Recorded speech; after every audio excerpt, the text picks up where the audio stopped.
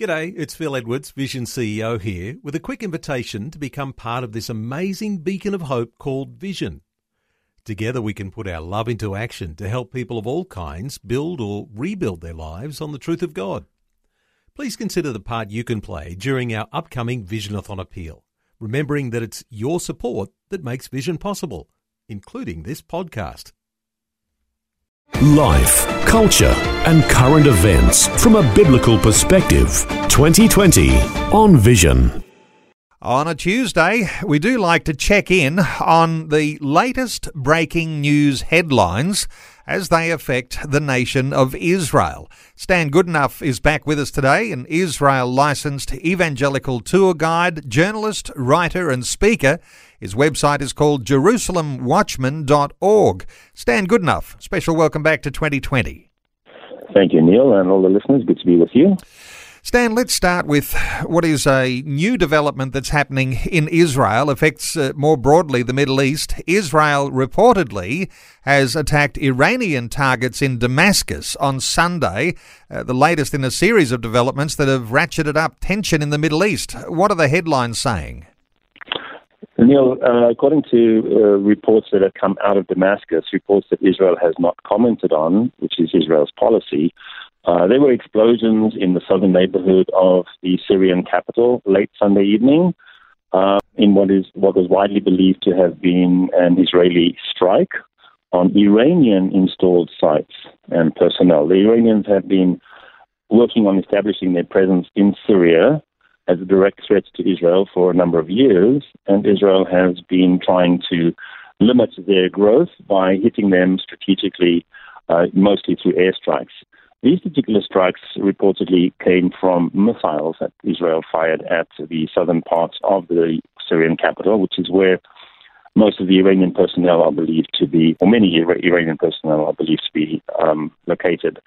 Now, Iran is thought to be proactively manipulating the political atmosphere in the region in a way that will favor its efforts to reverse crippling sanctions that were brought to bear against the Iranian regime by the Trump administration.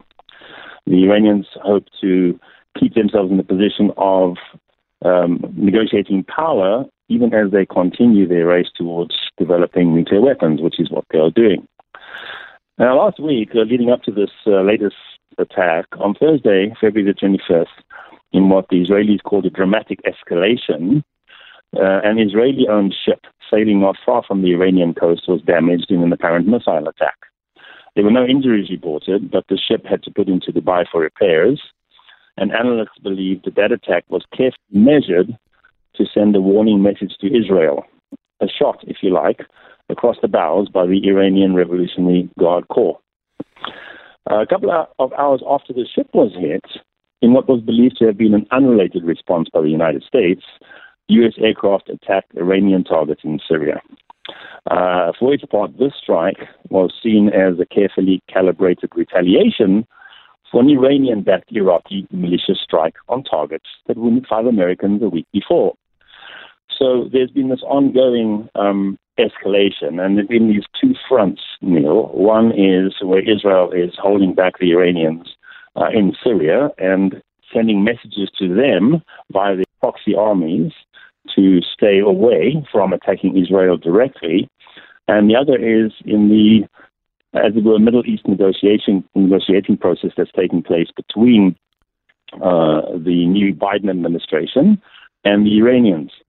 The Iranians want to have the United States re-enter the nuclear agreement that was signed under the Obama administration.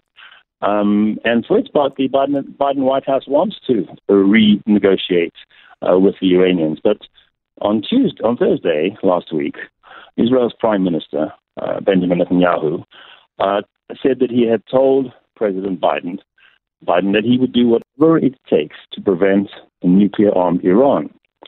To quote the Israeli Prime Minister, I told President Biden that with or without an agreement, my obligation as the Prime Minister of Israel, as the Prime Minister of the Jewish state, is to prevent a recurrence of the terrible things that have been done to our people in the past. There is a regime whose flagship goal is to destroy us, he said, referencing Iran. I will do everything I can, everything in my power, to prevent it from attaining nuclear weapons. So that's the backdrop as this spiral of violence continues, and I guess the coming days will show us which way things might go. It is a new day, and as you say, Stan, tensions rising in the Middle East. Let's give some attention to some other headlines where illegal and profuse construction of Arab towns and cities continues in the ancestral heartland of the Jewish people with massive international support. Some believe Israel's losing this battle against what's been labelled the weapon called Palestine. What are the thoughts here around these issues? Neil, this is a critical area that I'm watching at the moment, domestically, but in the context of Israel's coming elections, and that's this battle over the heartland, which some people call the West Bank, but it's been known for many, many millennia as Samaria and Judea. Now, according to an Israeli organization called Regavim, since 2006, this organization has been reporting on and fighting in the courts what amounts to a European Union and United Nations funded illegal land grab, supporting the construction of illegal houses and apartment blocks throughout Judea and Samaria. During Trump's tenure in the White House, the so-called Palestinian Authority that represents the Palestinian Arab movement kept its head down. But it also used the opportunity provided by Israel's dysfunctional government to push on with their encroachment on the mountains of Samaria and Judea, building mansions and often shell apartment blocks for non-existent Arab tenants all over what's known as Area C, the largest part of Samaria and Judea. Now that the Biden administration is in the White House, the Palestinians are clearly emboldened by this, and eyewitness accounts give a glimpse of what is really happening in the land that Israel's delegitimizers call the West Bank. There is an organization or think tank called the Begin Sadat Center for Strategic Studies, and they released a statement on February the 17th that says the following: the Palestinian Authority is winning one of the most important battles it has ever waged against Israel.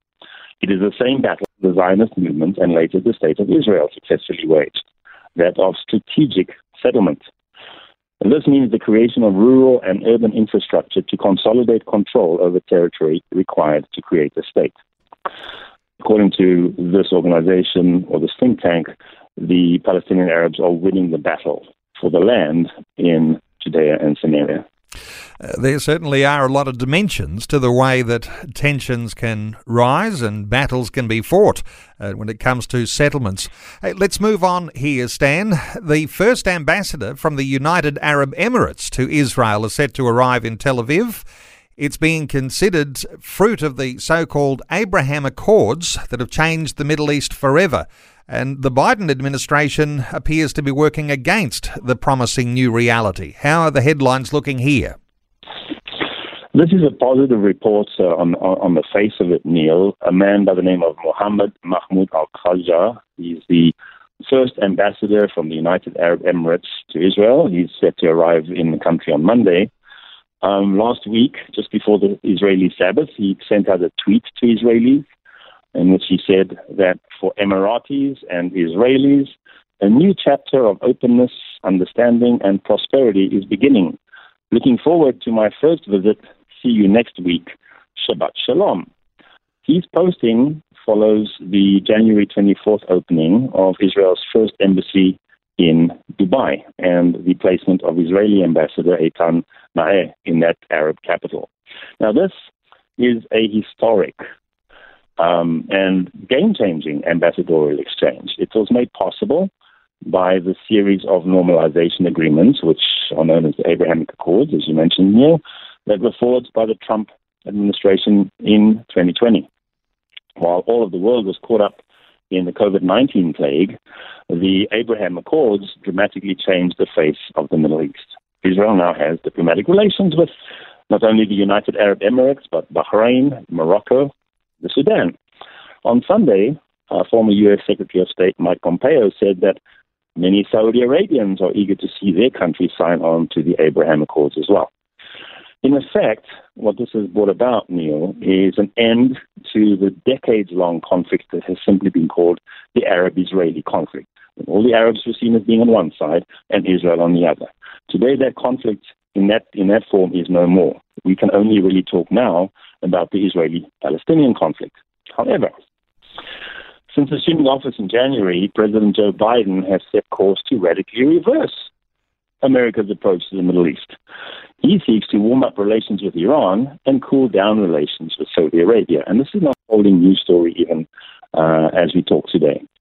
Some observers are concerned that Washington's diametrically different dealings will endanger the Abraham Accords. But last night, in a Zoom meeting in Jerusalem, a respected legal scholar, Eugene Kontorovich, he said that Joe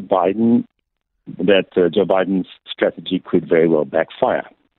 While it was true that Washington is pouring cold water on the Accords, for example, by re-evaluating the sale of advanced F-35 warplanes to the United Arab Emirates, which was part of the deal, the American president's focused interest in pursuing relations with Iran, said the professor, could well work to cement the Abraham Accords because it could push the Sunni states, led by Saudi Arabia, even closer to Israel. And that's the situation we're watching on the ground. There's good things happening. At the same time, there are all sorts of challenges that are developing too.